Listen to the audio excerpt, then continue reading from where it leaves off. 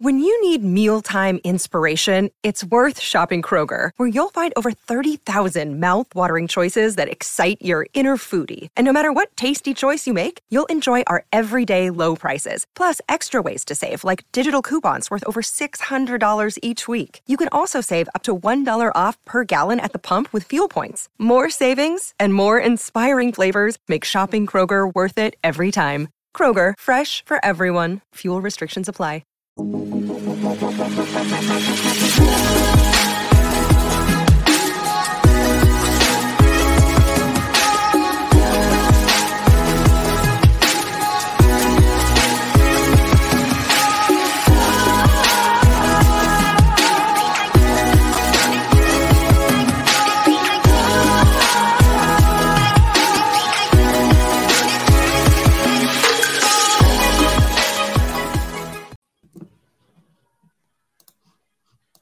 What is going on, everybody?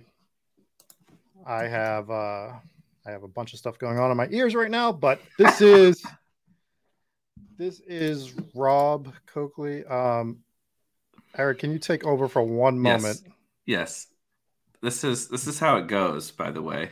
You think it's all going to be super easy and all rosy, and then it's a 30-second intro clip, and you're probably trying to share it on Twitter. You're probably trying to do this, that, and the other thing as the thing is getting introed. And then the next thing you know, the intro video ends and you're like, oh shit, my computer's not working, or I can't hear the other person. And there's really nothing. It's not like you can hit pause and re-record. You're just live.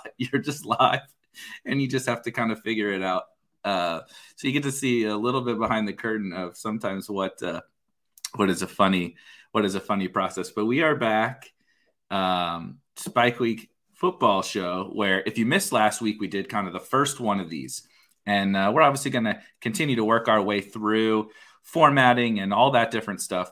But Rob at King Coakley is going to be hosting this show every Tuesday, hopefully around this time. I'm kind of going to leave that up to him, as Shane says, of course, hit that like button, subscribe, all that good stuff. But football, the NFL and in this insane game of best ball that we play, and really just fantasy football in general, has become, it's a year-round game, right? I mean, there's people in the Spike Week Discord and plenty of other people that are drafting on underdog for 2022 right now. Shoot, I am too. It's just kind of a year-round game. And so we wanted to put in a football and an NFL focused show that just kind of goes year-round. So we'll definitely be talking plenty of just the latest news and rumors. And a lot of it will be obviously with a fantasy spin, but just kind of talking football all year round. And then, Rob has tons of fun and sometimes maybe crazy ideas that we will get into. But welcome back, Rob. Welcome. Thanks. That was I've never had that happen before. So, today we are going to hit on some of the NFL news. I'm sure Eric said we're going to talk about some of these NFL head coaching changes. That one particular thing is blowing my mind. How is Bieniemy not a head coach right now? Yeah. And so the Saints job is still open, right? That's the only one. That's the only one that's still open. No, they hired the DC. Oh yeah. You're right. I missed that. Yeah. All right. So, I saw that, but I missed it originally. So there's no head coaching jobs, and Bieniemy still does not have a job, but Lovie Smith has a job. Right. I mean, I love the new beard, Lovie Smith. It looks great. Yeah. You look completely different, but I don't know how you're getting another shot. And the only thing I can think of with that Houston situation is he's just setting up to be a fall guy for next year.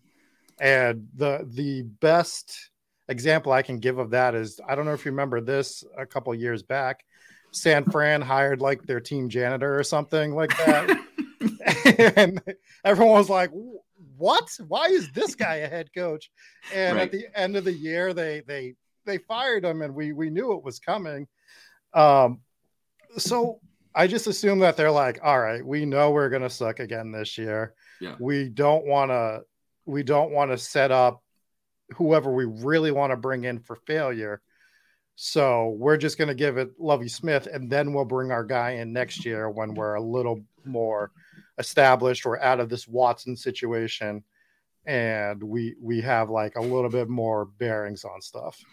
Yeah, I agree. Tom Sula will now forever be the janitor. To me, that's the new Tom Sula nickname, is the janitor. But so explain this part to me. Maybe I'm just an idiot. This is what Jason says here is what I'm thinking. Didn't they just have the fall guy? Didn't they just have the guy that they didn't give a shit about as their head coach? Clearly, because he actually did a deal. Like I'm not saying he's even a great coach or whatever, but they were like competitive enough, right? With a horrible team. The team seemed to like him, I guess. I don't know, but if you were just gonna do that, why did they even go through the process of hiring another guy? Maybe they didn't like what was his name? Dave. I don't know. It's not coaching name day. The chat will figure it out for me. But like, what was the point of firing him if they're gonna? I agree with you, but like, what are we jumping through all these hoops for? Yeah, I don't. I mean, so like my take on head coaches is, if you're, yeah, he outcoached. He did outcoach Zimmer in week 1. It did happen, but my take is like, if you're hiring a guy that you want to run your organization, I think, granted, some like crazy like thing like they had with Joe Judge with the Giants, you got to give this guy 3 years to rebuild the team, especially a team like Houston, who we know they're not winning a Super Bowl next year.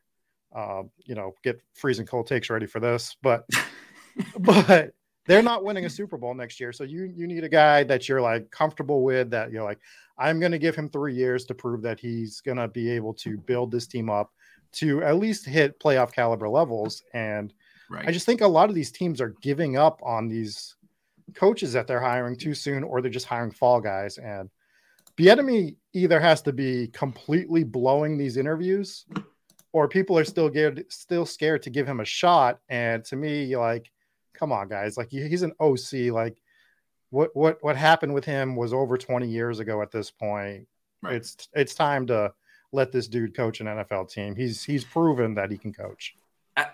It's such a tough deal with him because it doesn't make any sense, just like in a vacuum, without any further knowing anything behind the scenes of what's going on with him. Like you said, is he just a god awful interview? Maybe like, there's things that we obviously don't know. Something that I saw floated, I think last offseason, that kind of makes a little bit of sense to me is like a lot of these jobs, like maybe he just doesn't want them. Like he is he is in the dream spot other than being a head coach of a good team, right?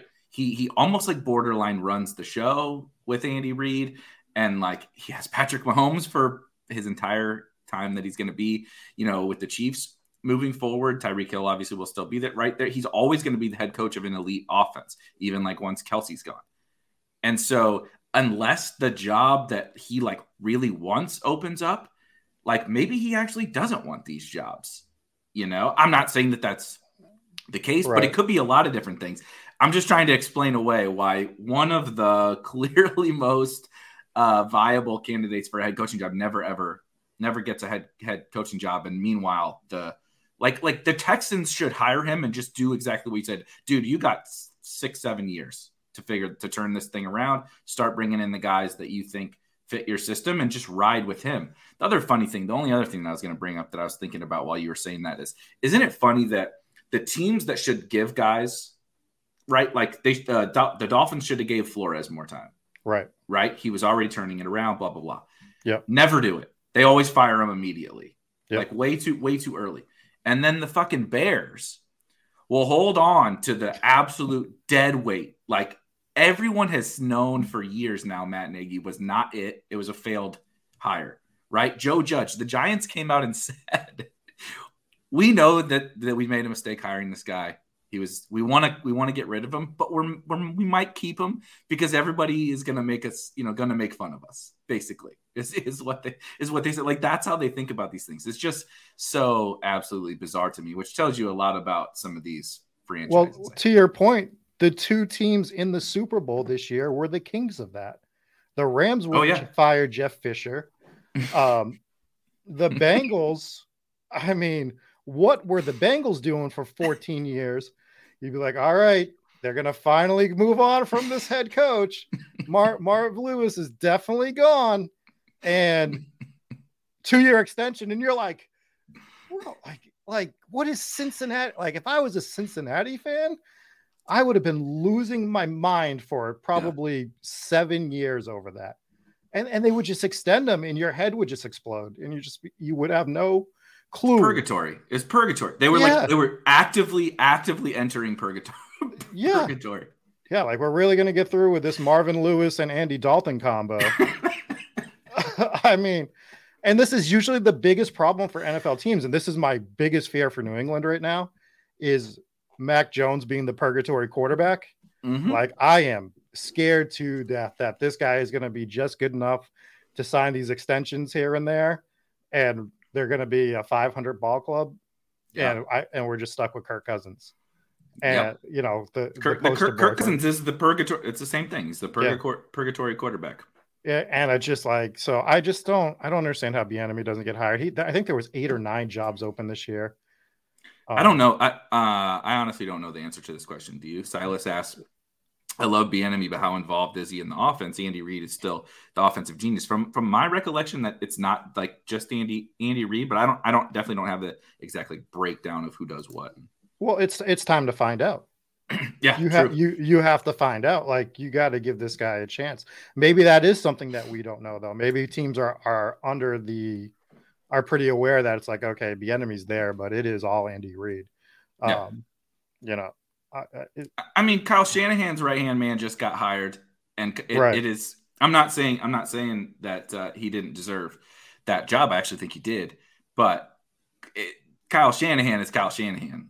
Like, Kyle Shanahan calls the plays. Kyle Shanahan is the man. He's the brain behind the operation. Now, this God damn it, I can't remember what his name is. Mike Dolphins head coach. It's like Mike McDonald or something. McDaniel, yes, Mike McDaniel. Which we did the Flores thing last week, so we don't need to get too deep into this. But the peak NFL was them trying to make him known as a minority NFL head coach because his mom's black, right? But he looks like me, right? Like this pasty looking white dude. Like, you would never, and he's like super awkward and weird, right? He just seems like this nerdy white dude. He is so ready to fire stats at you. He is ready to go. He is the quintessential Peter Overzet turning around in the middle of a heavy rap song and going, "Hey everyone." Like, that is who that guy is. That is the poster boy for that look. So yeah.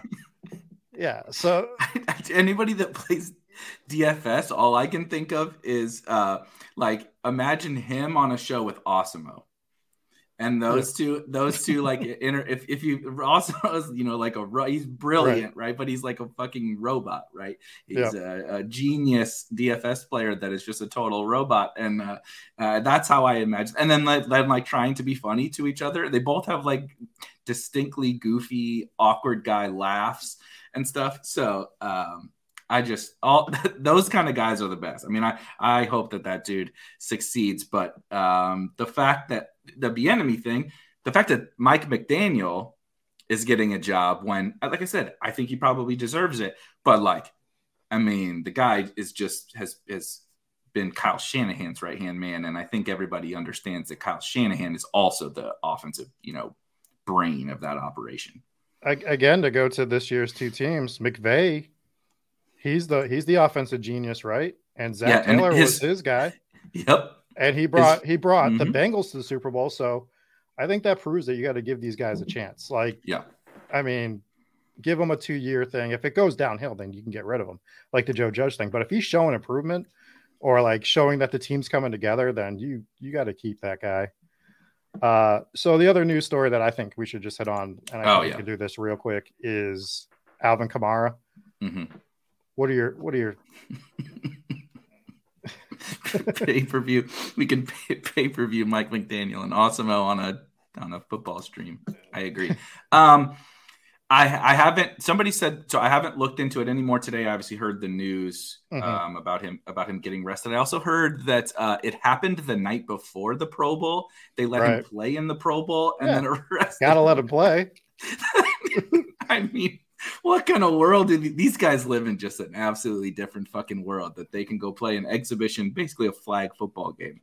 Yeah. After then get arrested for battery. Yeah.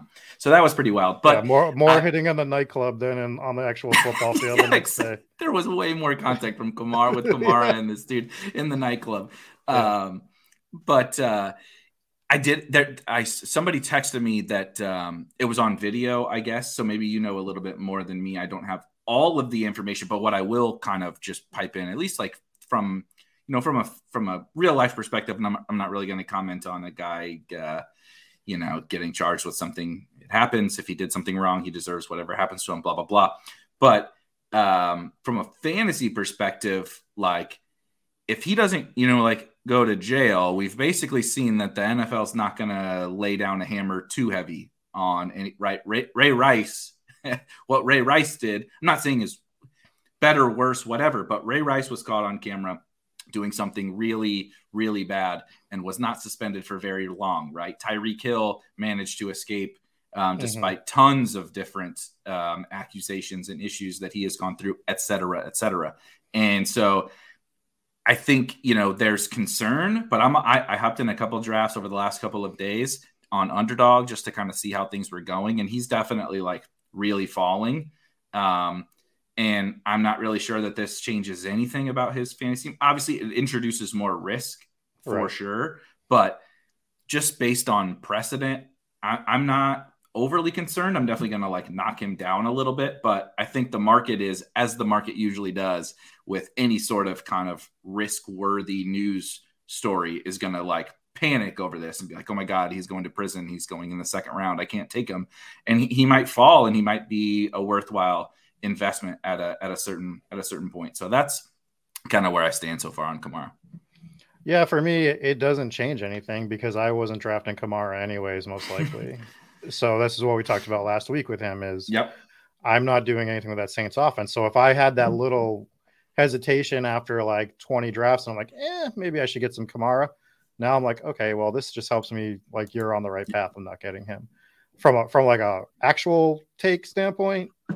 We haven't seen the video. I was in Vermont, so I'm piecing stuff together because Vermont has no cell phone service pretty much anywhere. So what I'll say is, to me, this is a little different in the aspect that he's at a nightclub in Las Vegas. He knows the situations he's putting himself in, but also anytime an athlete, wrestler, any of these big guys go out to a nightclub, two things happen. There's a bunch of guys that want to be their friend and buy him drinks, and there's a bunch of guys that want to test him. And occasionally you're going to test them on the wrong night, and occasionally you're going to get your ass knocked out. So I don't know what actually happened in the video, so I'm still reserving judgment. But, sometimes people get what they deserve. And it sounds like that might have been the case in this situation. We'll know more as it goes along. But 5 years is the sentence they're talking about. I doubt that's going to happen. But, man, if that happened, tough scenes for the Saints that are already in trouble. I will also say I was quickly pulling up Kamara's Wikipedia here, a trusty, reliable source, obviously, which I didn't know all of this. I didn't know all of this background, but he was a big-time recruit out of college and actually went to Alabama. I actually didn't know this because I knew he came from Tennessee, but I didn't know he went to Alabama and was on the team with Derrick Henry, TJ Yeldon, Kenyon Drake. He was on an amazing Alabama team as a freshman, and all it's saying is he had a rough experience. Literally, I guess it's quoting some. Maybe he said that or something, but he had a rough experience at Alabama, and Saban banned him from practicing with the team because of quote behavioral issues. He then transferred to Hutchinson Community College in Kansas, which if you've watched whatever the documentary is on Netflix. They're in there a little bit. JUCO football in the South, or in the Midwest South, whatever. That's not where these guys want to be, and it's a lot of guys that probably need some time to figure out their life. And so he went there and then went to Tennessee. So maybe a guy I wouldn't be fucking with, probably me as a 6 foot white dude from St. Louis. I probably would not be going after Alvin Kamara in the nightclub personally. Yeah, but alcohol and yeah, that's true. Trying to show off in front of some friends sometimes. And I think we've all seen it with people that aren't celebrities, when we were younger. I mean, I saw it, quite a few times where people just do some stupid things, man, and they get the receipts for it. So, yep. All right. So I think that we can move on from news. What I wanted to talk to you about before we start ranking these AFC teams is we've been doing some of these best ball drafts over the last week or so. And I wanted to talk to you about any outliers you see, like guys that you're like, oh man, this guy is going at this particular spot. And how do I draft anyone else but this guy? So spoiler, I told Eric about this beforehand. I told him the one guy that really caught my eye is Devonta Smith. I've done 2 or 3 drafts. I've gotten him in all 3 of those drafts, and it's been 5th, 6th round for him. And to me, that is bananas. Like what we saw from that guy, especially at the end of the year last year. We talked a little bit about the offense for Philly last week, but they wanted to be a pass first team, and they kind of got bullied into running the ball a little bit. So I think they're going to go back and try to balance it out a little more. I don't think you're going to see them leading the league in rushing by the end of the year. So they're going to be thrown to Devonta Smith. They're going to be thrown to Dallas Goedert. And I just think Devonta Smith showed that he has what it takes to be an elite 1 wide receiver in this league. So 5th, 6th round, like, give me all of the Devonta Smith right now if I'm going to get him that. I mean, throughout the rest of the year, but I don't know how to draft anybody else right now other than him in that price range. We were talking also a little bit super quickly before the show that another reason why you might be super overexposed to someone in that range is that if you've done any fantasy drafts already, particularly on Underdog, that like 5th, 6th round is honestly painful. Yeah. Like it's really painful. So like you'll go through and it's like maybe Chris Godwin falls. Michael Pittman is there. Michael Thomas is there. Devonta Smith, Elijah Moore, who is a guy that I like a little bit more than your Devonta Smith thing, but like they're very, very similar type bets. And so it's like the same thing. It's like Tyler Lockett, like Darnell Mooney, Amon-Ra St. Brown, like I'm not saying I like or dislike any of these guys, but like what we're probably used to maybe in the 5th round in terms of like kind of slam dunkish type wide receivers or even running backs don't really exist there. And so the same thing for me is like, I actually kind of like Michael Tyne. We talked about the Saints last week being out on the Saints. I've come around a little bit more on Michael Thomas thinking about the Saints, but like, if I'm going to default in this like almost like dead zone of the entire draft to anyone, like I said, there's Elijah Moore and Devonta Smith, 2 second-year wide receivers with all the opportunity in the world. That I'm more excited about the Eagles offense than the Jets, but the Jets offense really can't be worse than last year. And he was a smash when he was out there. And same thing, when Devonta Smith was starting to finally get some freaking opportunity and they opened it up a little bit, same thing. He was a smash.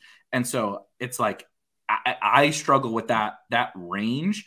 And I just keep looking at like those 2 guys. Like I forced myself to take some of these guys already in some of these drafts that I don't necessarily love or definitely don't like more than those guys.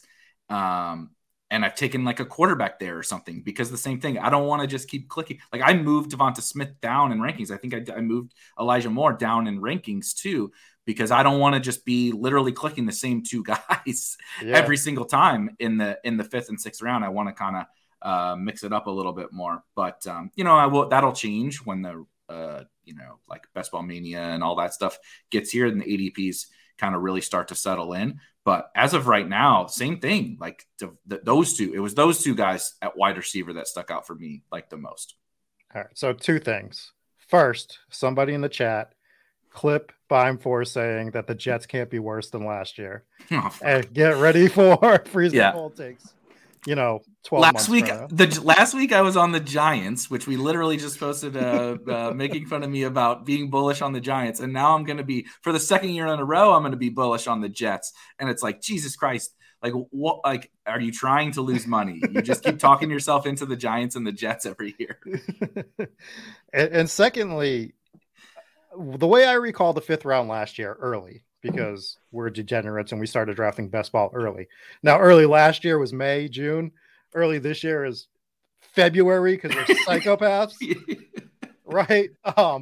But early last year, the 5th round was like, it started the Cooper Kupp, DJ Moore, Chris Godwin, Mike Evans. They got slowly escalated into the 4th round. But I remember loving the 5th round right away. And I don't remember if I sent this question to you, but I was questioning, I sent it out to to a lot of people, like, should we be looking to reach on the people going in this round so that we double up the exposure so that we could get a Godwin Kupp or a Godwin, DJ Moore team? Like, I know we're getting them a full round before, but the only way, and it lets you get unique as well, right? So that's my point is, this year that 5th round is ugly currently. Now, 2 months from now, 3 months from now, after free agency, we might be like, oh my God, I love the 5th round again. That might happen. But for now, like, I'm looking at this stuff, I'm just going, Devonta Smith, man, Elijah Moore, I'm on board with that one too. I would definitely take Elijah Moore as well, but everyone else is just ugly. And running backs are even more ugly than normal. It's really bad. Yeah. I my fear, I want to know what you think about this, because my fear is your take on the 5th round. Like, that won't happen this year because like, honestly, my take on these rookie wide receivers is the cheap ones might move up a little bit depending upon landing spot, right? Like, Jameson Williams is my favorite rookie wide receiver. I think I know he has the ACL, has the potential to move up a little bit. Like, if he lands somewhere advantageous, maybe a couple other guys, right, have a chance to. Everyone but Sky Moore. Sky Moore is not moving up. Sky Moore is not an NFL wide receiver. Shout out to the ship chasing guys who were. I heard him getting touted. It was bad. And they put. It's bad when, like, we'll all get excited about every prospect, right? And they pulled up the YouTube video of Sky Moore, and they're like, like, why are we taking this guy again? Yeah. So anyway, but my kind of take is that, like, the Treylon Burks and Drake Londons and stuff, this is not Jamar. They're not Jamar Chase. They're probably not Jalen Waddle. And so the hype of, like, last year, I think, has got people just hyped on these rookies. So I think they probably fall. I think maybe you get a Mike Davis situation where 1 or 2 running backs move up, right? But the rookies are already priced pretty hefty. And, so you maybe get a couple of running backs that move up. Other than that, I don't really see, like, how many free agent wide receivers are, like, I like some of these free agent wide receivers, right? Will Fuller's a free agent, Allen Robinson's a free agent, et cetera. But how many, Godwin's a free agent, but how many of those guys can, like, sign somewhere where you're like, oh my God, yes, this is a 4th or a 5th round pick, right? Like you said, last year, Cooper Kupp, Jamar Chase, T. Higgins, those were 4th, 5th round picks. Last year, DJ Moore, Mike Evans, Debo Brandon Ayuk, Debo went way later than this, right? Yeah. Like, there was so many. Mike Williams was a 9th round pick, eventually got steamed up to, like, the 7th, 6th. So I just think we're in a different kind of environment. Hollywood was like a 10th rounder at one point, and that's the guy I was grabbing every time. I was grabbing him in the 10th round. Yep. Like, he's Lamar's number 1 wide receiver. I know there's Andrews there, but who else do they have? Bateman, we didn't know how long he was going to be hurt. Yep. They were rolling out corpses on the other side. So I just kind of think this might be, like, partially a dead zone. It's a spot where nobody likes anybody. And so I do think we might get steam on the guys that we mentioned, the young guy, right? The young guys always get the steam, basically. Maybe a free agent or a rookie running back, right? Last year, ETN and Javonte kind of settled in around 5th, 6th range. So I think we might get There's something a guy similar. I want to talk about. ETN or Javonte? ETN. So he's going, what is he going right now? It's crazy, right? 3rd round, 4th round, somewhere like that. I just see that and not even just where he's going. I'm hearing the hype on him from everyone. Everyone is talking about ETN. 50.7 ADP. So what? Early 5th. Early 5th, late 4th, probably. Mm-hmm. Too high for that guy. Let me see where he's coming off of that injury that a lot of people have had trouble coming back from. I know he got it early, which is nice, but he hasn't played an NFL game yet. The only good thing going for him is James Robinson got hurt at the end of the year. So he has a chance to take that backfield. So I understand that. The Jags still suck, though. Like the Jags, I mean, they're not good. And we're doing what we did with DeAndre Swift last year, where everyone's talking themselves into this guy because, he's what Detroit has. And yeah, he had some games. They were good. But it was still a mediocre offense that overperformed from what they should have been performing. And I'm not saying the Jags can't overperform, but overperforming is still mediocrity for this team at the current moment. Mm-hmm. So I'm going to let you guys take ETN, and I'm probably going to pass on him most of the time. I like that. That's interesting. The Swift comp is a pretty good one, actually, because it was solely a DeAndre Swift talent bet. Everyone was willing to accept that the Lions were going to stink, right? That was the consensus, and they did. Spoiler, Jared Goff, not very good. No weapons, also not very good. And honestly, DeAndre Swift as a runner is not very good. And so like we were talking about the offensive line, and DeAndre Swift is just so good that we need to take him. As a receiver, that is 100% true. He's an electric wide receiver. And so maybe we're going to try to make that ETN comp, but ETN is not as natural of a wide receiver as DeAndre Swift is. I talked about that a little bit last year. Like, he's competent in the passing game for sure, but he kind of had to learn that. If you watch him, he is not a natural catcher of the football. And he talks about, like, he knew he had to learn how to play in the passing game to play in the NFL. And he did, which was great, great for him and great for drafting him. But DeAndre Swift is like basically a wide receiver playing running back. Right. He's like closer to, like, people, we love to make Debo comps, right? I made fun of the Debo thing. You want to make a Debo comp, like DeAndre Swift is closer to freaking Debo than a lot of people. That's fair. Are making it out to be. And ETN is like more of a running back that learned how to play in the passing game. And so, I have him probably about at market value, and I'm probably gonna take some, but I am thinking more about kind of what you said. And I think, we get very hyped on the young, talented running back, and I understand it, but I think that there is a little bit more caution that we should mix in with ETN than maybe the market is putting out there. And I'm going to be taking more stands on guys this year, not every single player, but I did it last year. Like I'm going to bring up Kamara again, but we talked about him. I talked about Swift. I've made a stand on him. I made a stand on Kupp without realizing it. I just didn't have enough of him. It wasn't, again, I didn't hate him, but I loved that round. So I was grabbing everybody from that round. Right. And if I see that again, I know this year it's okay to reach on a guy from that round so that I get two from that round going forward. Don't have to do it every draft. It's not something I have to do every draft, but it's going to help me get unique builds. Right. Mm-hmm. And it still is a viable alternative to just picking people on their ADP, like, 70% of the people are doing. Yep. So it allows us to just be a little different. So those are things I'm going to be looking at this year. And I'm going to be making my stands on guys that I either love where they're getting drafted, or that I'm going to just be completely booting players that I just have no interest in taking. If I don't want them, I'm not going to take them. And if I lose because of it, so be it. That's where I'm at this year. So I like that too. That something I've kind of always been more predisposed to that line of thinking. And then, listening to a lot of smart people around this industry, right? We're kind of, preaching a little bit more of the diversification aspect of things. And then this year, playing it out, and then also talking to Liam and talking to Tony. I mean, the two people that won $1 million, talking to other very smart people, and listening to how many of these people took big stands, like big, huge stands, full fades on guys, big, massive exposure to certain players or certain stacks or whatever. And like when I think about it, it's not the same thing as DFS. Right. But like I come from a DFS background, and when you enter a DFS slate, like there's X player that has, an X probability, an X value, right? X price. And so he deserves a certain level of exposure.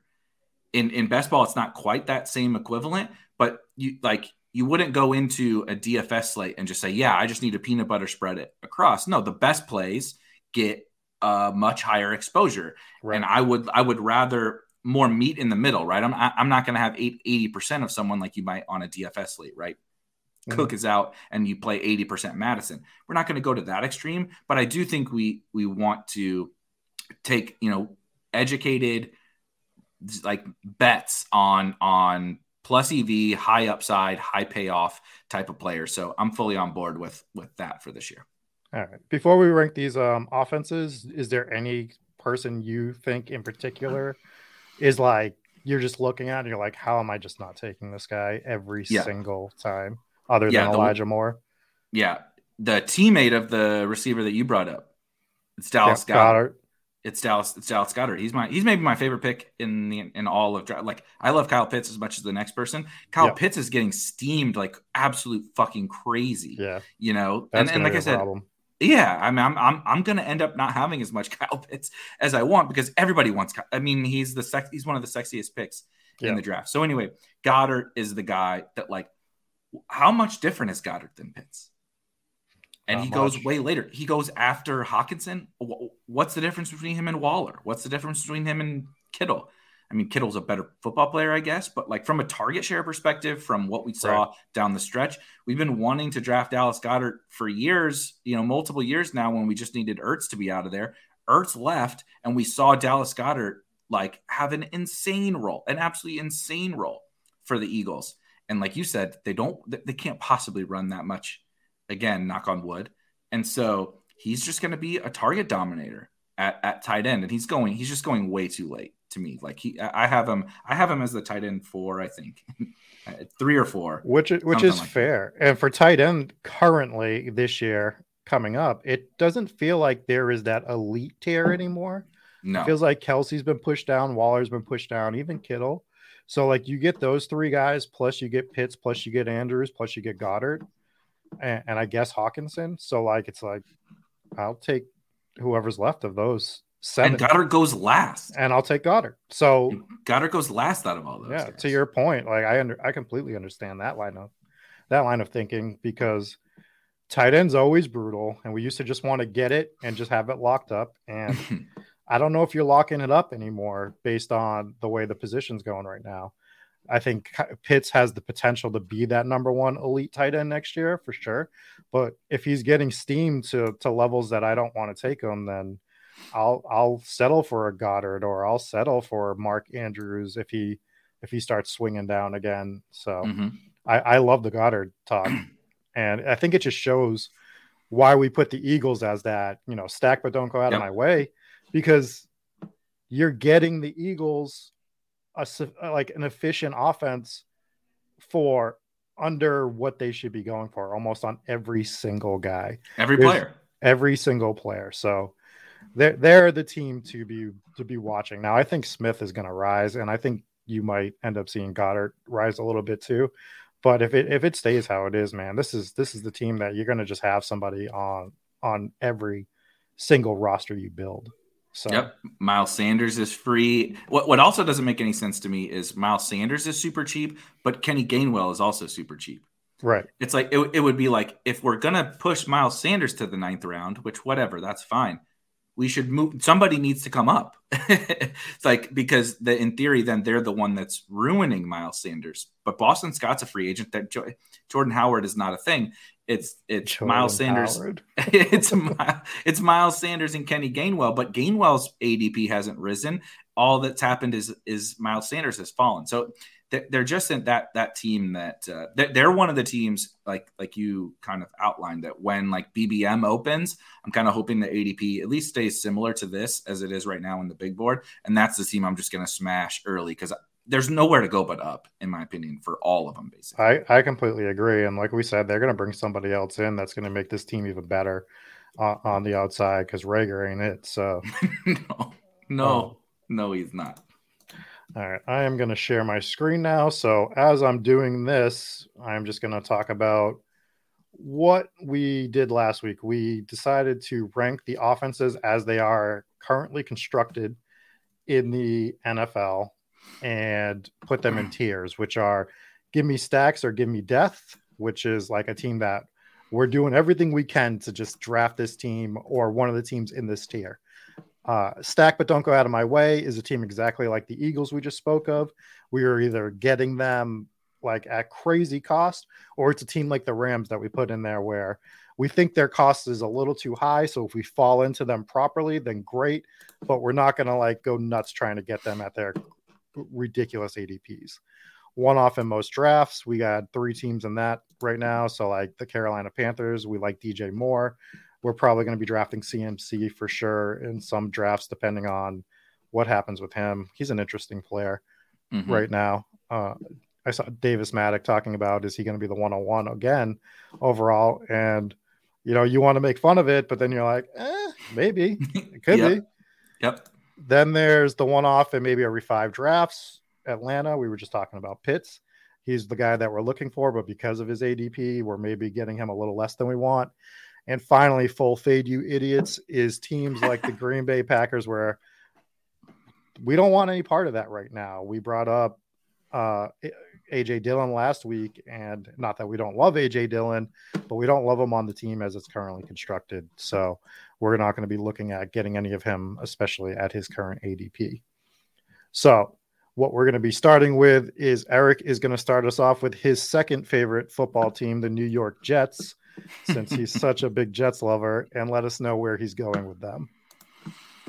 I can't believe I'm getting roped into this already right off the top. But Jets. I need clips. I need clips for next week. So I've been set up for another clip. I am going to put the Jets into. I'm gonna do one off maybe every 5 drafts, just because I'm trying to think through some of the drafts that I've done. They're there, but they have the potential to be the one off in most drafts. And it's actually not because I'm bullish on, like, I know I kind of said they can't be worse. I'm indifferent on the Jets, but it's a little bit of a cost thing and just, the individual player thing. Elijah Moore is definitely a guy that's going to be a target for me. I found myself taking Corey Davis in a fair bit of drafts. He's extremely cheap. He was one of those guys, remember, he was just dominating the preseason and just got steamed out of this world. And then obviously that didn't work out. I think I would like to buy back on him. And I think Michael Carter is totally reasonable. So they're just a team with enough exciting young players. And they had, when healthy, right? Elijah Moore was good. Michael Carter showed that he could be pretty good. Corey Davis had some good weeks. Jamison Crowder had some good weeks. Braxton Berrios was having good weeks. I think that there's potential in this offense, at least from a fantasy perspective. And so they're definitely not a full fade for me. And so they're somewhere between one off in most drafts, and every 5 drafts, I put them in 5 drafts. So I'm exactly where you are with these guys, and it's because of their ADP. Just what you said nails everything. The Michael Carter ADP is fine. The receivers ADP is fine. Zach Wilson is going to be going super low, so you can backdoor stack this team if you really, really wanted to. So currently, and they could get better. They could be a team that absolutely brings some pieces in and gets themselves ready for this next season. And the division isn't that great either. I mean, Buffalo is going to dominate it, of course, and New England's always going to hang around while Belichick's there as the head coach. But it's not like there's it's not like there's an elite. I mean, I guess if you really want to argue Buffalo, sure, but the rest of the division is an elite, and Miami's going to take a step back. So I'm fine, honestly, with them on one-off in most drafts or every 5 drafts. I'm fine with either of those. So I will let you. Let's put them in most, just because I think if anything, from the 5 drafts, they would go up. They're never going to go to a full fade. I don't think. Right. And so if anything, they would go up. So we can put them in most. Okay.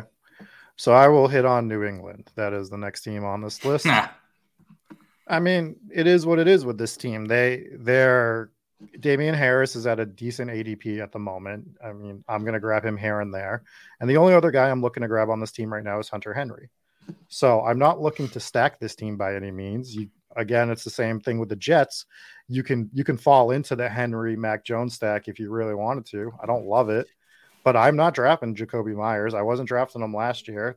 I mean, we know why. He's what he is, and that's all I can say about him. He is what he is, and that's 5 catches for 60 yards. That is, they're going to put that on his tombstone. Here lies Jacoby Myers, caught 5 passes for 60 yards every single football game that he played in his entire life. That's what he does. So why am I going to draft that guy? I don't care what his ADP is. He's never going to get into my lineup based on where I'm drafting other wide receivers. So everyone that loves Jacoby Myers, I'm sorry, dude. Like, that guy, he sucks. And I will tell you that right now. That guy sucks. And they don't have any other receivers. They have Aguilar, who proved to be nothing. Jonnu Smith has become the blocking tight end. So what are we doing here? We're playing. I like Henry, and I like him at his ADP for sure. Definitely as a second tight end. So they're one-off maybe every 5 drafts for me. I'm not going to full fade because of where we can get Henry. But I mean, if you wanted to put him in full fade, you idiots, I'm also fine with that. No, I think it's every 5 drafts. It's hard for me to ever put a full fade on a team with like a dirt cheap quarterback. Yeah. Because of what you just said. Like, we could tell ourselves a story about every team. Fuck, I did it with the Giants last week. I did it with the Jets this week. We've done it with some really bad. Yeah, I did it with the Panthers for 6 months. Last year, I talked myself into Sam Darnold and Matt Rule, and we saw how that worked out. And so I'm never going to write them off. I also think Kendrick Bourne is fine. Again, not super exciting, but right. If you have a robust running back team or something, and he's your wide receiver 7, like, it's fine. It's fine. They're all fine, right? They have three or four guys. I think Ramondre as kind of the contingent value running back is fine. So like, they have 4 or 5 guys that are fine. And so that just puts them in every 5 drafts. Right. All right. So now you get the Miami Dolphins. Ooh, they're fun. They're fun. The hard part is doing them right now because obviously they have a new coach who I'm excited for, said new coach, but we don't really know anything about other than Jalen Waddle and Tua. And I guess Tua is not a 100% lock. I think he's probably a lock. But outside of them, no one is a lock. They've already been talking about floating Devontae Parker trade, possibility. And I think it's a stone cold lock. They bring in somebody at wide receiver. The Will Fuller experiment obviously did not work very well. And I would like to target their running game. I know their offensive line was horrid last year, and that's why it didn't work out. But I would imagine that they understand that, and that's an area that they're going to correct. The issue is, like, Myles Gaskin lost his job to Duke Johnson down the stretch. Do they want to bring Duke Johnson back? Are they going to go to Myles Gaskin? Are they going to go to free agency? Is McDaniel going to go to Mostert? Mostert's a free agent. Is he going to bring him in? So that the only issue for me is, I think I'll still put him in every 5 drafts because I'm not going to full fade Jalen Waddle, even though that price makes me pretty uncomfortable. And I'm definitely not going to full fade Tua. And so I think Hunter Long is a kind of reasonable, totally off the board tight end, like last round tight end. I'm not sure that they bring Gesicki back. They took Hunter Long in the 3rd round last year, something like that. So anyway, they have enough pieces, and I'm actually bullish on them next year. The problem with them being any higher than 5 drafts is, like, there's just I only know 2 of the guys that are even going to be on the team next year. Right. So for me, I can see that too. So this is the team that is real interesting based on which site you're drafting on for me, because as much as I love Waddle, he is way, way better for DraftKings than he is for Underdog, right? Like, so on DraftKings, I have to make sure I have Waddle. I'm not convinced at Waddle's current price point. I absolutely have to have him on Underdog. I want him. Don't get me wrong. I want him. But he fits so much better on that DraftKings scoring system, which I think we'll talk about at some point. I think a lot of people don't get hung up enough on the scoring system. Yeah. And they're drafting players like that they should be drafting for DraftKings on Underdog, and they're constructing their rosters like they're on DraftKings, and they're not. Mm-hmm. You're playing half point PPR with no bonus. So you need to be working that in on certain players. And I think Waddle's one of those guys where if he's too high, I'm only going to want him on DraftKings. So one off in every 5 drafts makes a ton of sense, but I do see them. They have the potential of moving up 2 spots. They could be in that stack, but don't go out of my way category, depending on what this roster shakes out to be. Like you said, the running game, all the other stuff, the wide receiver 2 is going to be cheap enough if he's the quarterback. So I legitimately believe they're the only team that we have down here that could be in the very top column. That the coach is a coach that we trust. Yeah. They very clearly have the foundational pieces that are at least good enough, right? Tua is good enough. Waddle is obviously good enough. Devontae Parker is good enough. And they could bring in, like you said, a third wide receiver, and then they totally upgrade the offensive line. They have paths to really just steaming up this board, but just the way it is right now, I can't. It's tough. It's tough. It's really tough to do anything with them. I'm mixing in a little bit of like Gaskin and Duke Johnson and just kind of hoping and dreaming about the situation, but it's just tough. All right. So now I'm on to the Buffalo Bills, which is the easiest one on this entire list. Complete full fade, you idiot, because eat it, Liam. Nobody's drafting a goddamn Bill this year. You want to tout them all you can. And guess what? None of us are drafting Bills. Not allowed.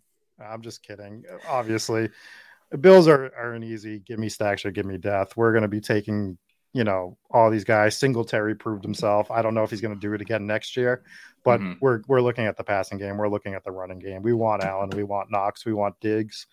We want Gabe Davis. I even want Isaiah McKenzie cheap when I can have them. So they're clearly going into the top tier with the 49ers and the Cowboys, unless you have any objections. No, the only thing is what Silas brings up here is if we call stacks or give me death, not 100% having to have the quarterback. Like I would be totally cool having 3 or 4 Bills on my team, probably 3, without Josh Allen. Right, kind of like a secondary stack, a stack without your quarterback, which I think is totally like I literally took 0 Aaron Rodgers teams last year, but I went after the Packers quite hard, and so I would still say that that's like a give me stacks or give me death type of situation. The only thing I don't really have much to add. I totally agree on Isaiah McKenzie. I think he's the guy who could be. I think they could let Cole Beasley go, or I think Isaiah McKenzie could win, just take that job from him. Yep. And we saw the upside. Good Lord, the guy has crazy upside. And then I don't understand. Everyone loves running backs, right? We've done the Josh Jacobs dead zone thing. We did the fucking Mike Davis. We anointed Mike Davis a 4th round pick. Devin Singletary actually did it. Yep. He did it for half of a season, a third of a season or whatever. Was like one of the top 5 most valuable, top 3 maybe, most valuable running backs in fantasy. He did it, and he goes in like the 90s. Like what? Tell me, like I'm the one buying high on Devin Singletary, not the running back people. The running back people are drafting Mike Davis. And who's the Bills running back everyone's talking about? Have you noticed who everyone's talking about for Bills running backs right now? No, it's oh my God, who's the guy that they hate? Who's the team? Moss. Zach Moss. Everyone's talking about Moss. They're all talking about drafting Zach Moss, and I interject myself in the conversation. I'm like, what is the thought process on Zach Moss? Like, are we thinking that he's going somewhere else? Because I can't imagine him being a Bill next year. So if I'm drafting Zach Moss, it's completely, a shot in the dark that he's somewhere else for the next season, and he finds his right place to actually produce. I'm not drafting Zach Moss thinking he's going to produce on the Bills. So, yeah, Singletary should be going higher, and people should be talking about him more, in my opinion. He has the potential of getting steamed, and to Josh Allen getting drafted 24, I'm fine with taking quarterbacks high here and there. I'm not doing it every draft, but I'm okay with, I was okay with taking Mahomes early last year. Third round, second round? I think Allen is different than Mahomes too. Yeah. Mahomes doesn't run like that. It's just a different beast. Allen can go out and throw for 304 and run for 2 touchdowns. Mahomes just isn't gonna do that. So mixing him in, I agree. I'm not trying to get 25% Josh Allen, but mixing him in, I think is better. Right.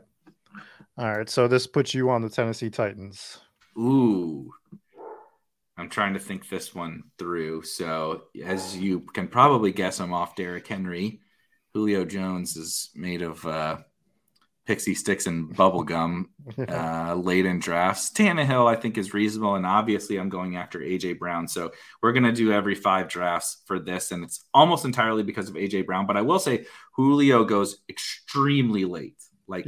Extremely late, and so I'm not bullish on Julio, but a guy people were taking in the 4th, 5th round last year and did show a couple of spikes in a good offense is now going in the 14th round. So I'm going to mix him in. So that would be 5 drafts every 5.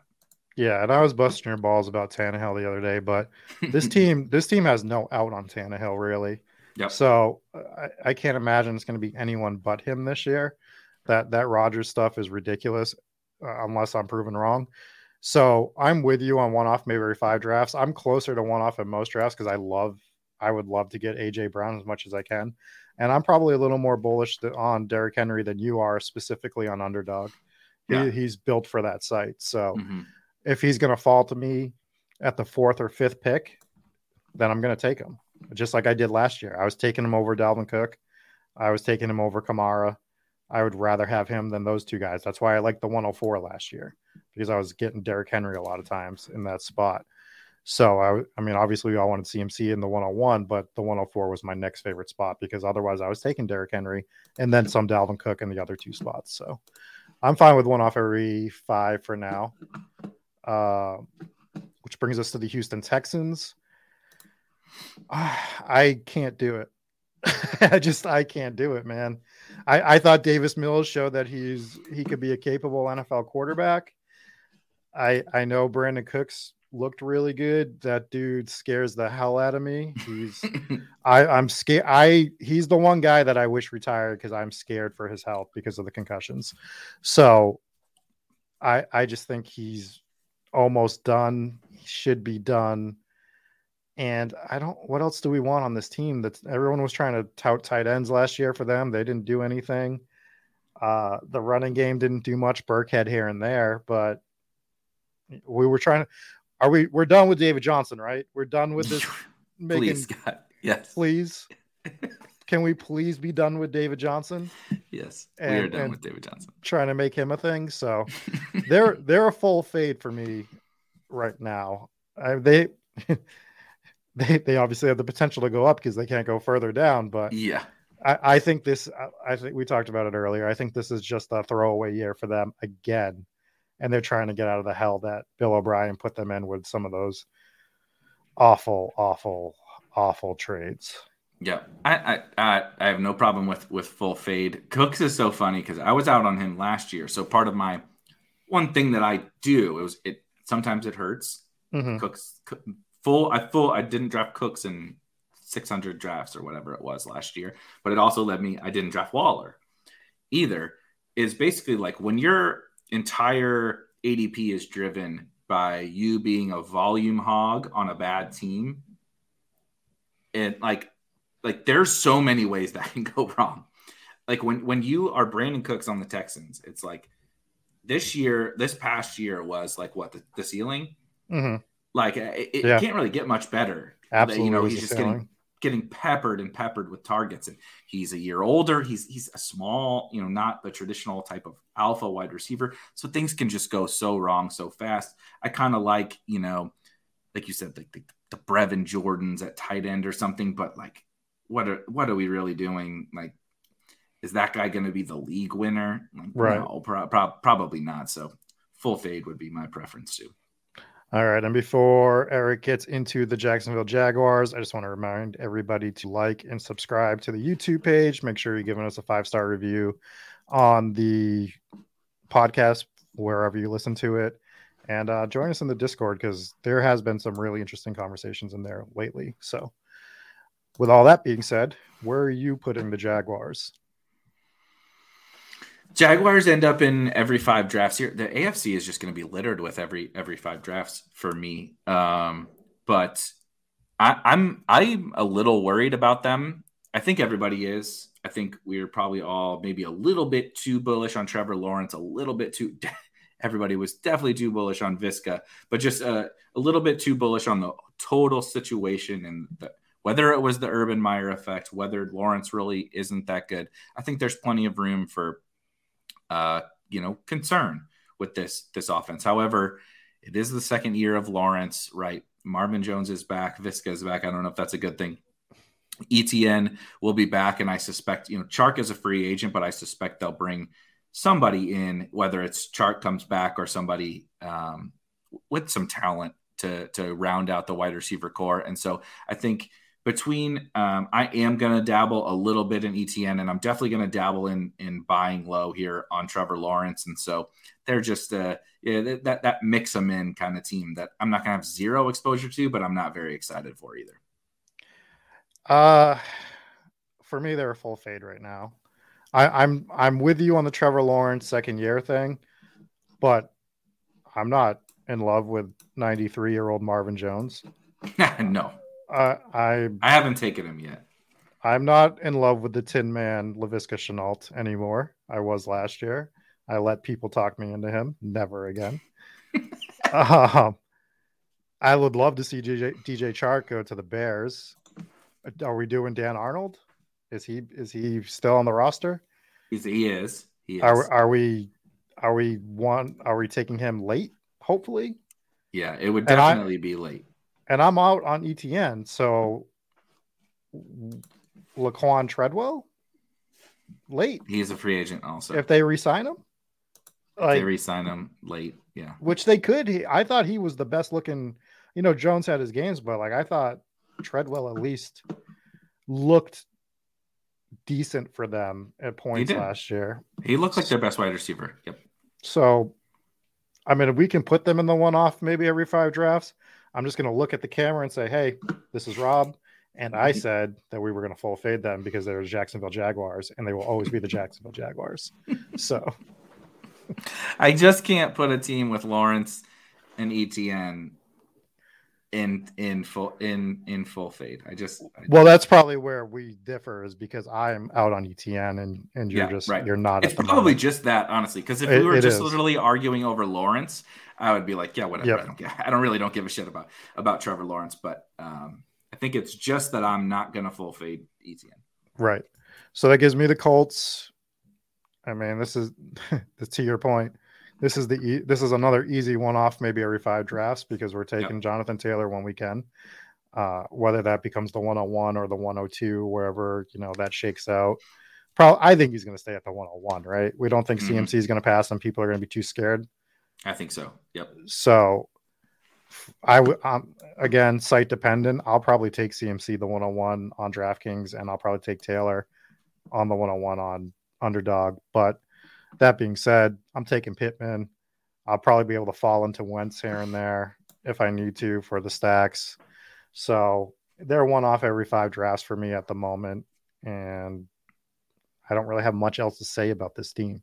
No, the only thing I would add is my favorite late round tight end, I guess maybe other than Trey McBride right now, but McBride could be a guy we end up not excited about depending upon landing spot. But Mo Alley-Cox and Jack Doyle are both free agents for the Colts, and they spent fairly decent draft capital on Kylan Granson last year, a pretty good receiving tight end. And as we saw last year, why did Pittman smash? Why were we drafting Paris Campbell? Why did all these guys put up production in Indianapolis? There's no goddamn target competition, and it's a tight end friendly scheme. And so between him and JT and the possibility for something else to emerge on this team. They're definitely every 5 for me right now, but they also have the potential to move up to 1 often most. Yeah, I can completely agree with that take as well. As we let you run through the I still want to say the San Diego Chargers, the Los Angeles Chargers. Stack, but don't go out of my way, and it's not anything other than a combination of ADP and kind of uncertainty around what happens, right? Mike Williams is a free agent. Mm-hmm. Jared Cook and Donald Parham are free agents at tight end. And then like Eckler is expensive and Herbert and Keenan are expensive. And so I do like Josh Palmer. I'm extremely excited for this offense. It has nothing to do with this offense. If we knew, like, we're probably going to do this again, right, in the summer, and I'm going to be like, yeah, give me Stacks or give me Death because we're going to know it all. But right now, I just can't. There's no real way to make that happen. So fairly clear Stack, but don't go out of my way for me. Yeah, they're the Rams. They're exactly the same as the Rams. So I'll add nothing to that, and I will just jump right into the Las Vegas Raiders. I don't know if I'll jump right into it because I don't know what I want to do here. Look, Renfro, he's a site-dependent guy for me. I'll take him on underdog if he falls enough. He's going to get steamed too high now. Yep. Waller, he's going to fall, so you can grab Waller. Derek Carr, we've had our Derek Carr discussion. We think he's, another purgatory quarterback for the most part. Mm-hmm. Maybe one of the higher end ones, but still is. And what's Josh Jacobs got? One more year there? Yeah. So, why does everyone shit on Josh Jacobs? By the way, he's fine. I kind of like Josh Jacobs. He's like probably like a deciding point. It's so funny because he became the bit name, the meme name for the running back dead zone and the running back lovers. But like I actually think Josh Jacobs is a totally fine like real life player. And like now this year he is probably too cheap. Like I kind of like Josh Jacobs this year. So it's kind of all come full circle. Yeah. So I guess we're one off. I hate putting them here. I hate putting all these teams in the same category, but they're probably one off maybe every 5 drafts. But that's how it should be, right? That's how you're probably only really stacking a handful of teams like aggressively, and then the rest are like you're probably only getting so much of those. Which is a fair point. It's just it doesn't make it as much fun. So are you in agreement on them? Do you have anything you wanted to add on the Raiders? No, we did have a little Renfro conversation in the Discord. If you're not in the Discord, make sure you go to spikeweek.com and hit Discord at the top, and it'll take you there for free. The Renfro ADP is very just like overall concerning for me, right? Waller missed a ton of time. Ruggs was gone. They're trotting out the course of Deshaun Jackson. Zay Jones is a starting wide receiver. Bryan Edwards stinks. They didn't really have anything else. And Renfro is definitely good. But we see he is strictly a slot receiver. And I guess maybe that will change, but I don't think so.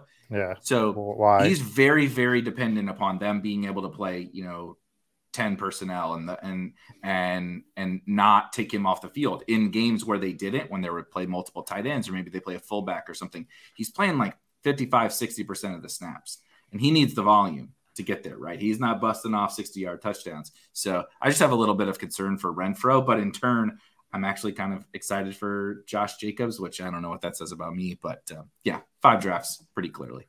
And Lunder's got a question. He says, do you think Kenyon Drake could be the James White guy in a McDaniels offense? I just don't think he has the same the same skill set as James White. So I would say no.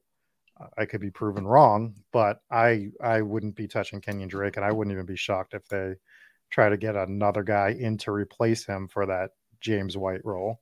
But I think whether it's Drake or a rookie or something like that, I think whoever is behind Josh Jacobs has value, because I think that this offense is totally like we're just saying we want to invest in it enough, and we kind of like Josh Jacobs. So if Josh Jacobs goes down, which he seemingly does every single year, at least for a stretch, I think there's value in whether it's Drake or someone else.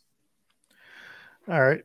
Let's get into I think this is one of the most interesting AFC teams. What is your Denver Broncos take?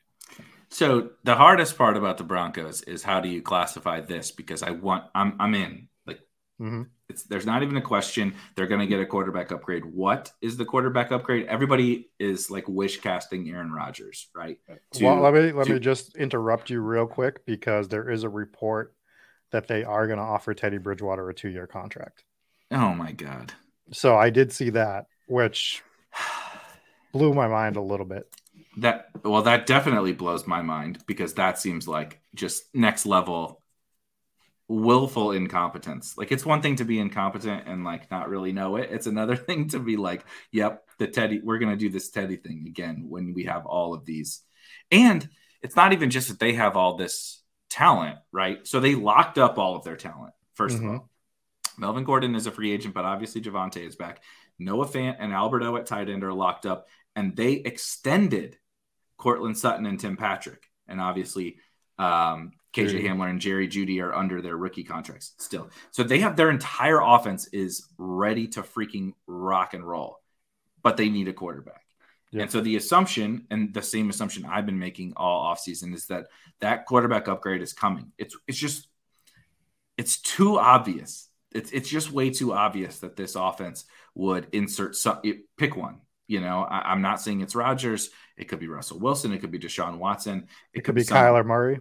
Could be yeah. It could be, if Kyler decides not to go play for the A's, maybe Kyler Murray makes his way out to Denver. But they're just such an obvious spot for all these guys, and the market hasn't totally gone crazy on them yet. You know, Javonte is expensive, but Jeudy is affordable. Sutton is affordable.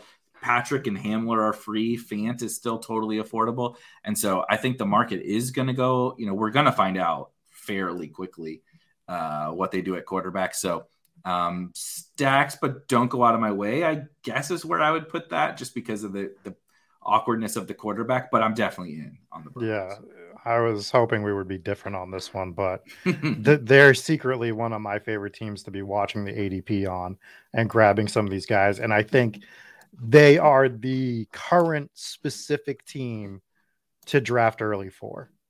Them and the Eagles are the current specific teams to be drafting early for, because you can get, there's none of them are going, other than Javonte Williams, are going super early.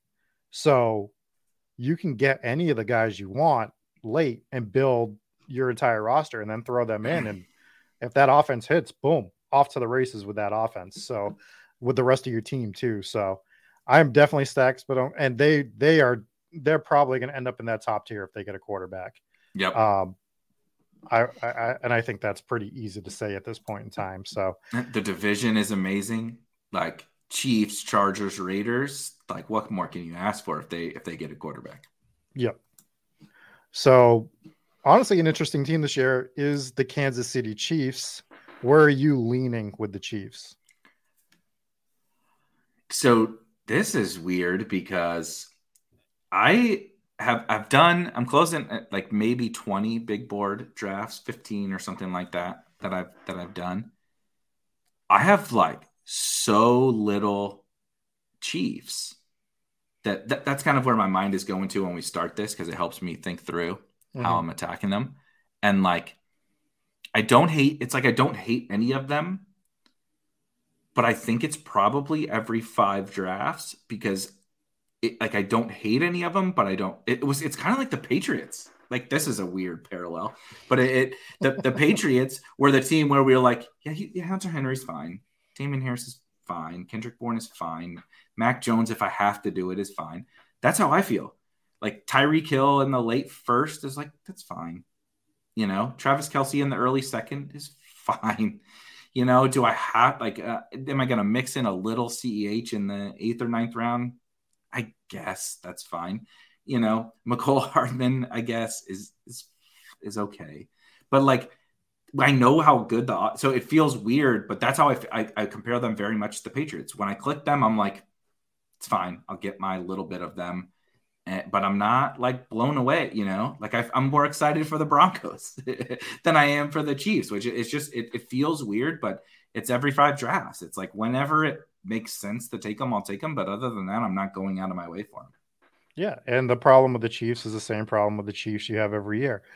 They're way too expensive for their top three. The big three is too expensive. If you're stacking the big three, you have to hope that you can hit Hill late first. You got to grab Kelsey early second. And then Mahomes is third. Maybe he's fourth round right now. So you're dedicating 75 to 100% of your first 3 to 4 rounds to one team, which is tough. And, 2-3 years ago, it made sense for them. I can't do it now. And I want to do it. But I can't do it because I like money.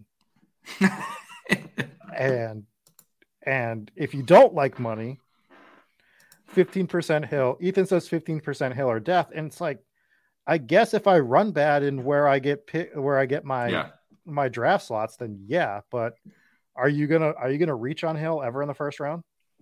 Why would you reach on Hill when Jamar Chase and Justin Jefferson are there? You could last year. Yeah, you could absolutely do it last year. Yes. You can't right now. You can't do it. And we're gonna know about Devontae soon.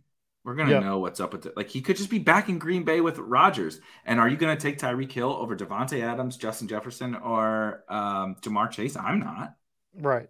So you're not reaching for him anymore like you could last year. And he's never gonna fall to you either.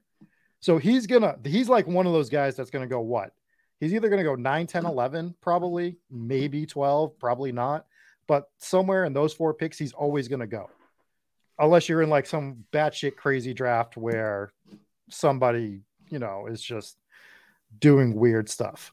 Right. So you gotta, I don't know, man.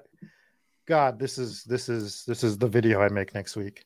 But the Chiefs go one off maybe every 5 drafts and insert circus music and put fucking clown noses on both of us because I was just gonna say, put the 10 over top of us and put clown noses on our faces because you're like, wait, you're fading the fucking Chiefs, you goddamn morons. Right. Like, and they're not that expensive, you know what I mean? It's like, what are you doing, fading the Chiefs? But like, I don't know, that's how I feel.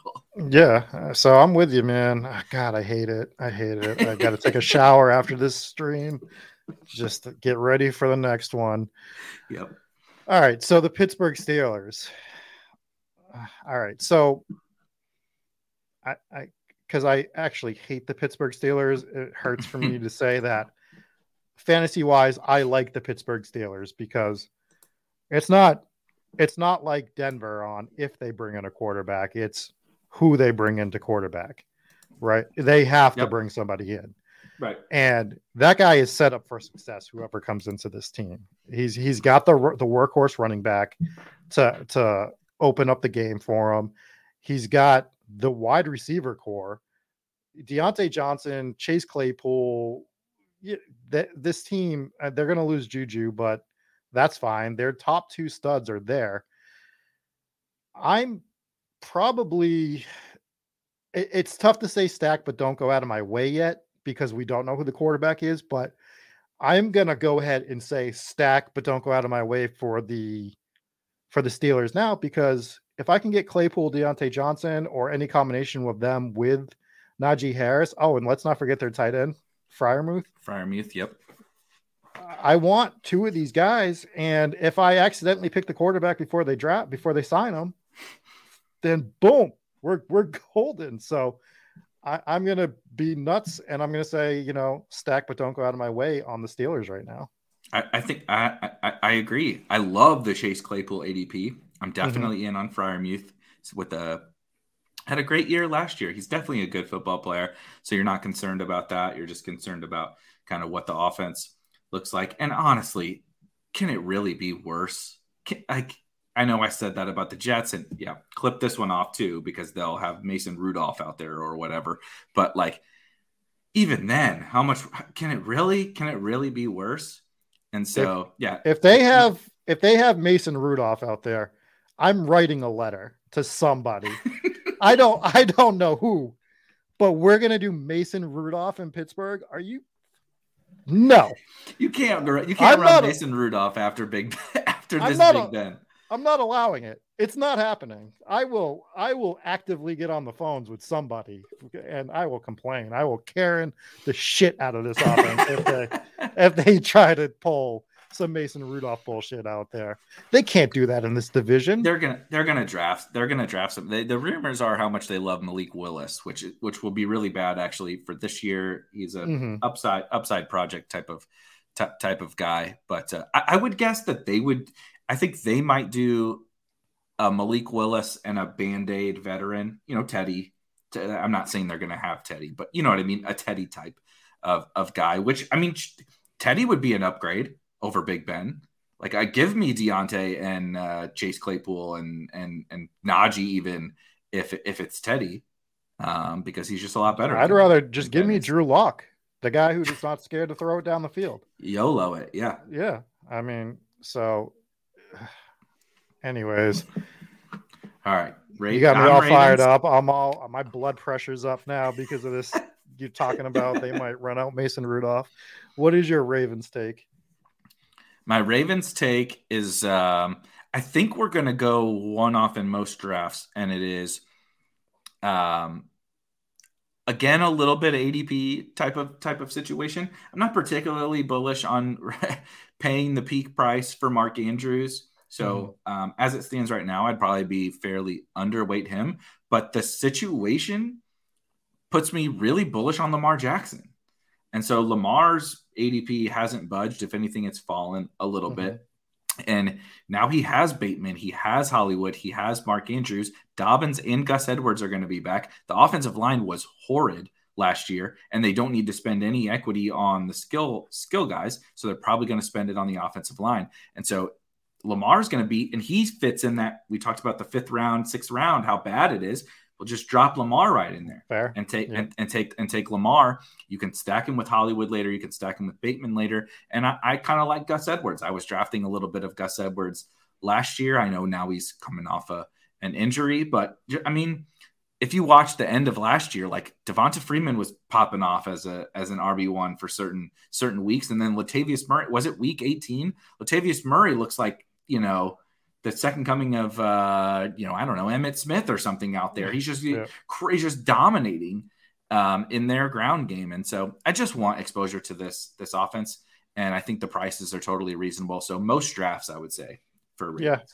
Yeah, I agree with everything in that. And I don't know what else to say about them other than their ADPs are great. Just like you said, Hollywood still too cheap. If we can just, mail him a pair of hands, he's going to be a top guy.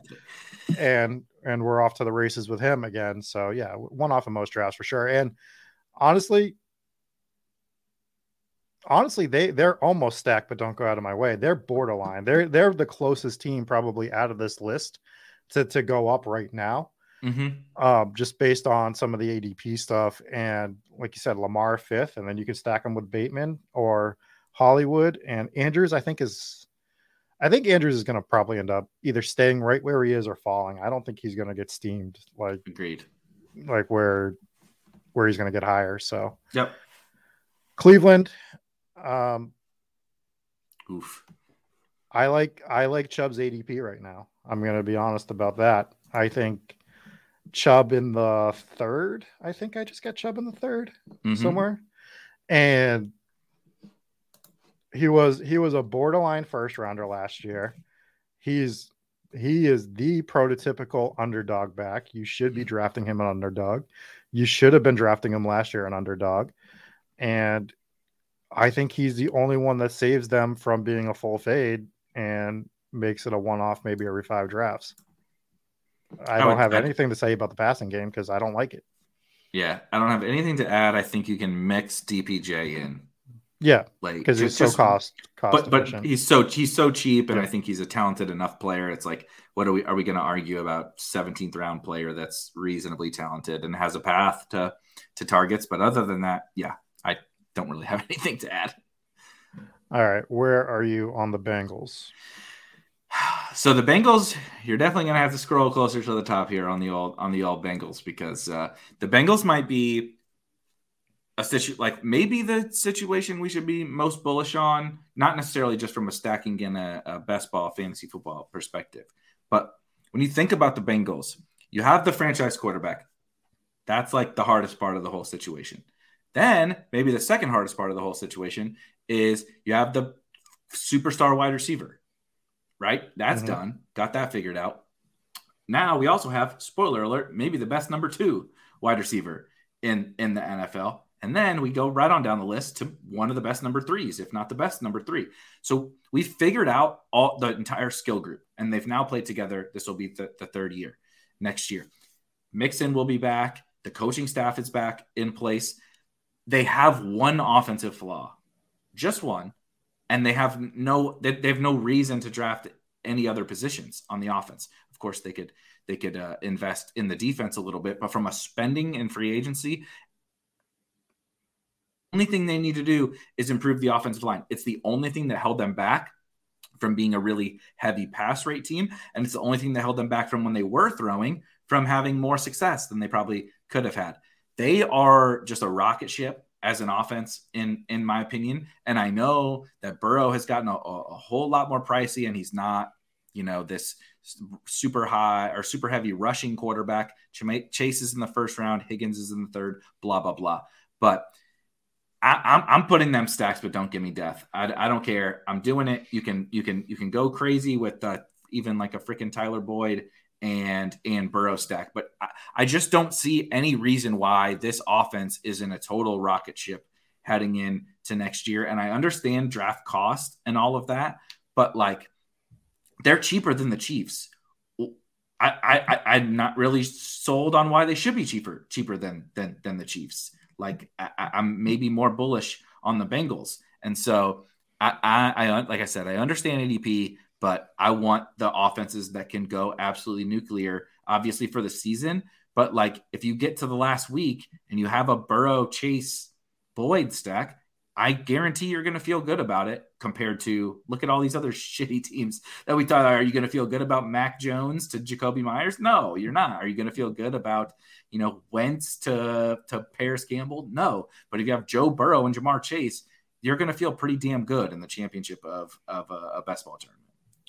So before I give my take on this, Boyd is definitely under contract with them, right? Yes. That was the one contract I meant to look up this week and completely forgot to, because if he wasn't, I was pretty sure he would be gone. So I agree with everything you say. He is. Two more years. Oh, so then 2 more years. So that definitely helps because he'll be too cheap. Uzoma is not. If CJ Uzoma is moving the needle for you, he is not under contract. So here's my take. I'm gonna look at the ADP on them because you're not gonna like sneak up and get Jamar Chase anywhere other than the top, 5-6 picks right now. Yep. That's where you have to get Jamar Chase. So he's sailing already. Joe Burrow is gonna go way higher than he should.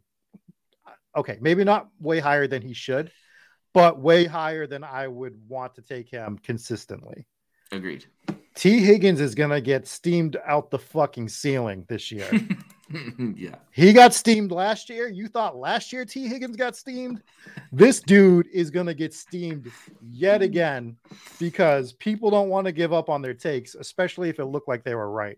So T. Higgins, you're going to hear that name all freaking. They're going to be like, well, I couldn't get Jamar Chase in the first round. So you know what I'm going to do, guys? I'm going to get T. Higgins in the third. And that's what I'm doing. So you're going to see T. Higgins get steamed to like third round level.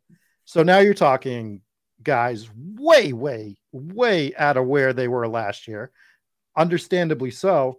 But the main guys are going to be tough to get. And the only guy that's going to be even reasonable to get is going to be Tyler Boyd.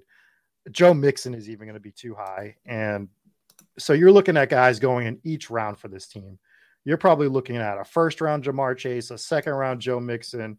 I bet a third round T. Higgins. And then Joe Burrow is going to go, what do you think? 7th, probably, if he's not already. Yeah, higher. Probably 6th? Higher. Yeah. So So would I love to stack this team and have them on Give Me Stacks or Give Me Death, which is where we're going to put them, because that's I'm going to give you this one.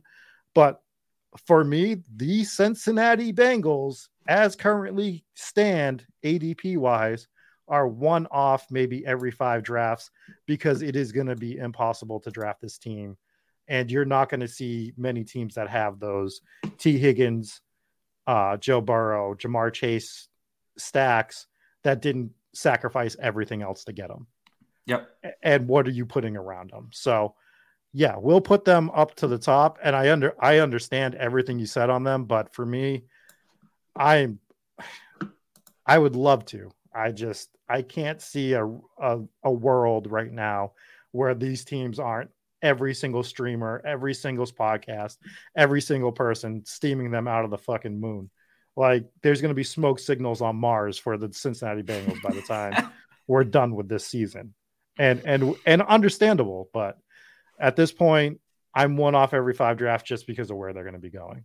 Yeah, I can't even really argue with that. It is almost entirely just every sign points to this team being a team that we want. And so they're going to be the darlings. Yeah, 100%. So I have zero pushback on anything that you said, but they are, as of right now, right? We'll double back to this in a few months or whatever. And as of right now, they're still a team I want to try. I really want to try to target, and maybe that won't work, right? Like you said, maybe you can't do it, but I just want, as of right now, that's my plan. And I completely understand that. Like, I'm not knocking the Bengals by any means. I'm not trying to be contrarian on them. I just think that it's just going to be so hard to get them is my whole thing. Like, yep. I personally, I cannot take Chase and then take Higgins in the 3rd and then hope to get Burrow and then take him in the 5th or 6th. Yeah. What am I putting around them? So I just want to run through the board before we get out of here real quick. So we only had 4 teams on Give Me Stacks or Give Me Death. And I thought we would have more on the AFC side, but we have San Francisco, Dallas, Buffalo, Cincinnati, which I get all 4 of those teams. Yep. Stack, but don't go out of my way. We have 3 and 3 again. We have 3 AFC, 3 NFC. This is weird. This was not planned. Chicago, Philadelphia, and the Rams for the NFC side, and we have the Chargers, Broncos, Steelers for the AFC. One off in most drafts. We only have 5 teams in this level, which is Panthers, Lions, Seahawks, Jets, Baltimore. We're gonna get, somebody's gonna yell at us for this. And then we have 107 teams in the one off, maybe every 5 drafts, which is Falcons, Vikings, Giants, Washington, Cardinals, Patriots, Dolphins, Titans, Colts, Raiders, Chiefs, and one off maybe every 5 drafts, and the Cleveland Browns. And full fade, you idiots, is the Bucks, Saints, Packers, Texans, and Jaguars at the moment. And we have some conflicting stuff. Yes, of course. But quick, immediate gut take on this is obviously the Chiefs. People are not going to agree with the Chiefs, and that's okay. But is the one-off in most drafts, I think, are teams that most people would not agree with. It's 2 of the worst teams, maybe 3 if you put the Panthers in there. 3 of the worst teams in the NFL. Shit, the Seahawks weren't that much better than some of the worst teams in the NFL. I think the Ravens, most people would understand the Ravens, but it's a lot of kind of bad teams, but bad teams with exciting players. Right. That's kind of where it ended up being like, look, DJ Moore and Christian McCaffrey and Robbie Anderson are on this team. DeAndre Swift and Amon-Ra St. Brown, right? Elijah Moore, DK Metcalf, blah, blah, blah. There's a lot of good players, but the bad teams that end up being there, which I also think makes sense. At the very top was the offenses that you're like, what teams are going to absolutely blow shit up in 2022? And it's like, those are probably the 4 offenses that I'm thinking about, right? You could maybe throw the Rams in there, and I guess the Chiefs, Chargers, but the Chargers is just kind of they have so many free agents type of situation. They would be the one team that, like we said, that could really rise up there. But I think it makes sense. It's a lot. It kind of from the top down. It is the best teams, and then some hybrid of the like most exciting teams in ADP, and then kind of like the best players on shitty teams, and then a bunch of like, you just shrug your shoulders and say meh, like, yep, yeah, maybe these teams have a couple guys that I like, but that's about it. Right. Yeah, I mean, I couldn't agree more. I mean, there's some teams that I think we're going to come back in 4 months and this board's going to be completely different. And that's the fun part of it, because we're drafting in the meantime. So this is relevant to the relation that, all of us sickos are drafting teams right now. And this board is relevant right now. And then when we redraft, it'll be relevant again to see like how much things have changed. And it might help you change what your draft strategy is going to be going forward. And then when we do it at the end of the year for fun, just to see how stupid we really were, it's even better, because everyone, circus music again cues up. We throw some clown noses on, and we here at Spike Week, we take accountability for our takes. We're not going to sit here and just say, oh, variance. We're going to say here and say, no, we got it wrong. But guess what? When I get it right, all of you are going to know. I'm going to send out postcards to everybody. You're going to get confetti in it, and I'm going to fucking throw it out there that I got it right. But when I get something wrong, or when Eric gets something wrong, we're going to take accountability for it. And I think that is one thing that is missing a lot of times in streams. Or not just streams, but in anything that we do, is people just not. They're quick to say they did something right, but they're quick to blame variance when they're wrong. Oh yeah, and that's not everybody, but it is a trend that I see across the industry as I get blackballed from everybody's show. Right. Yeah. No, this was fun. This is everybody should do something like that, at least similar to this, because it helps you. I think it's very thought provoking, even though we're kind of fucking around and joking around a little bit. It kind of helped me actually frame some of my thoughts. So now you have to, for next week, as we get out of here, you got to come up with another something new and fun to hold ourselves accountable to maybe like pre-NFL draft takes or something. Yeah, we'll come up with something. I have the whole week off, and there you go. And I will just be sitting here putting together videos that make me or Eric look bad. Because that seems to be the direction easy. I go. Yeah, that's where your head goes, and it's also incredibly low-hanging fruit. Yeah, well, that's what I like, the low-hanging fruit. So yeah. Anything you want to talk about? Anything you want to hit on before we leave? It's been I'm good. All right, everyone. I'm good. Well, thanks for everyone for joining us on the Spike Week Football Show. Going to still work on that name, but until next week, I've been Rob. That's Eric, and we will talk to you again.